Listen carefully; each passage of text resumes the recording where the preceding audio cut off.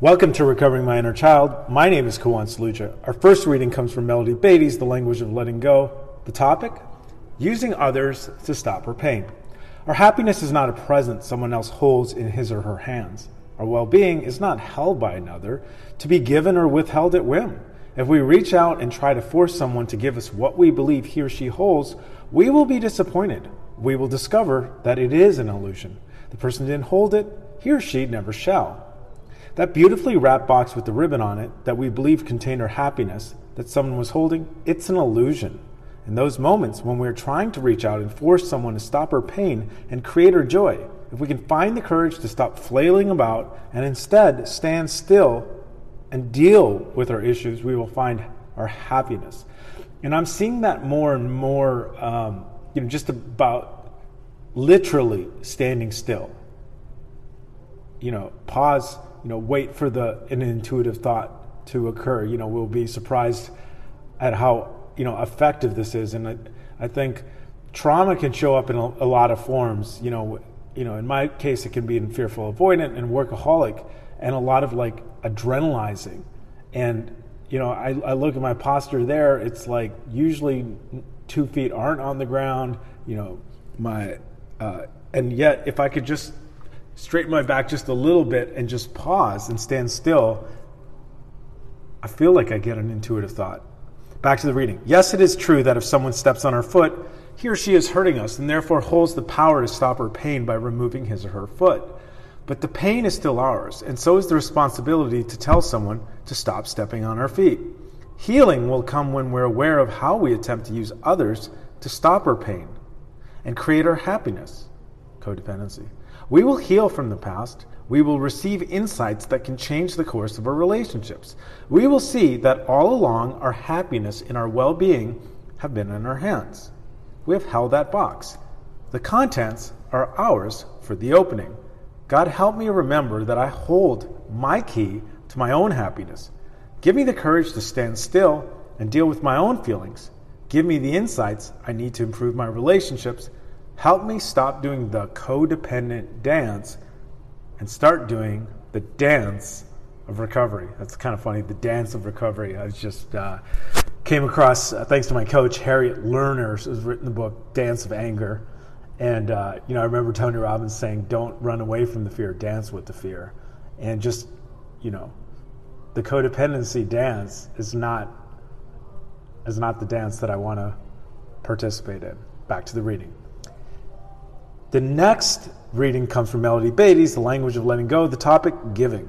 Learning to be a healthy giver can be a challenge. Many of us got caught up in compulsive giving, charitable acts motivated by uncharitable feelings of guilt, shame, obligations is one, pity, and moral superiority.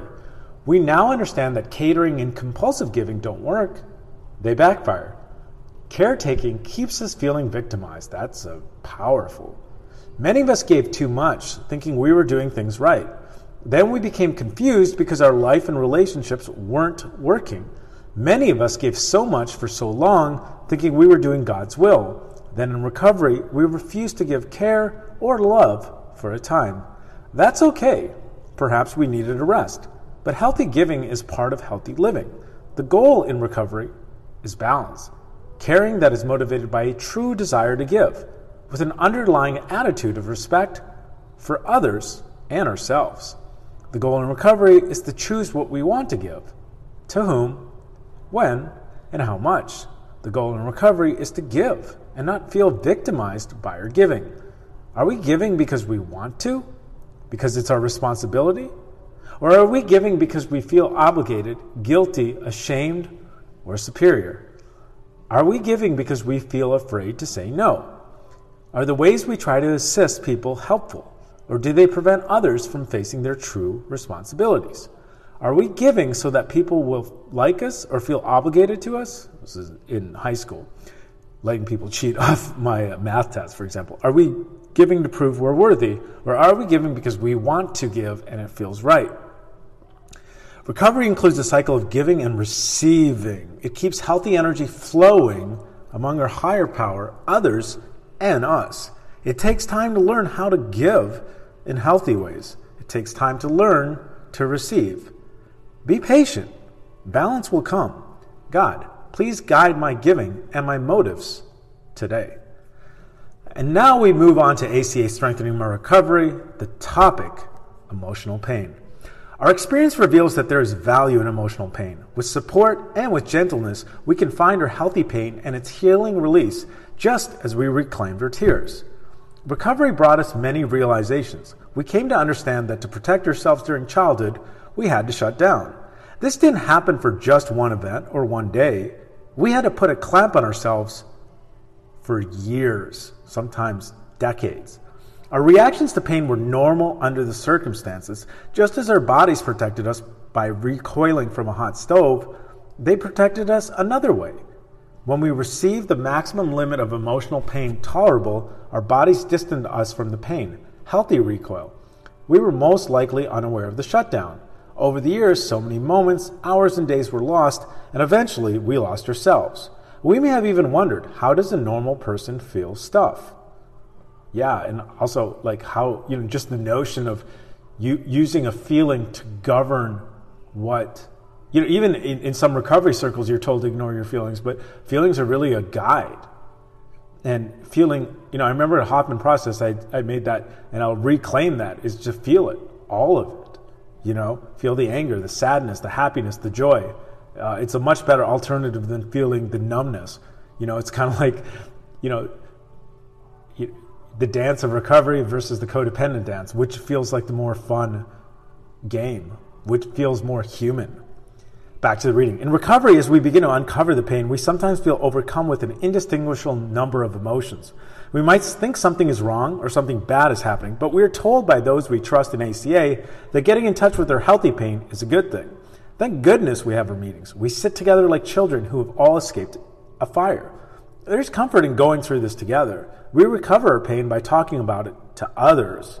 Grief work, a great way to heal.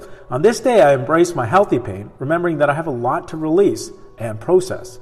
I feel myself gradually becoming healed.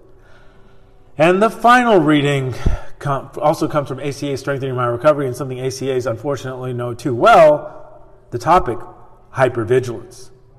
Most ACA members have had some form of PTSD. I forget sometimes the gifts of recovery and the gifts of truth. I have a friend, he says he thinks about truth and expansion at all costs. And that's, again, the kind of big game that I want to use. Most ACA members have some form of PTSD, which is often expressed in our hypervigilance of our surroundings or acute monitoring of comments or actions of others. This behavior is a carryover from growing up on guard much of the time. In recovery, many of us became very aware of how we feel strong emotional and physical triggers by certain things, and we don't always know why. Through our discovery process, we find the underlying trauma that causes this state of hypervigilance.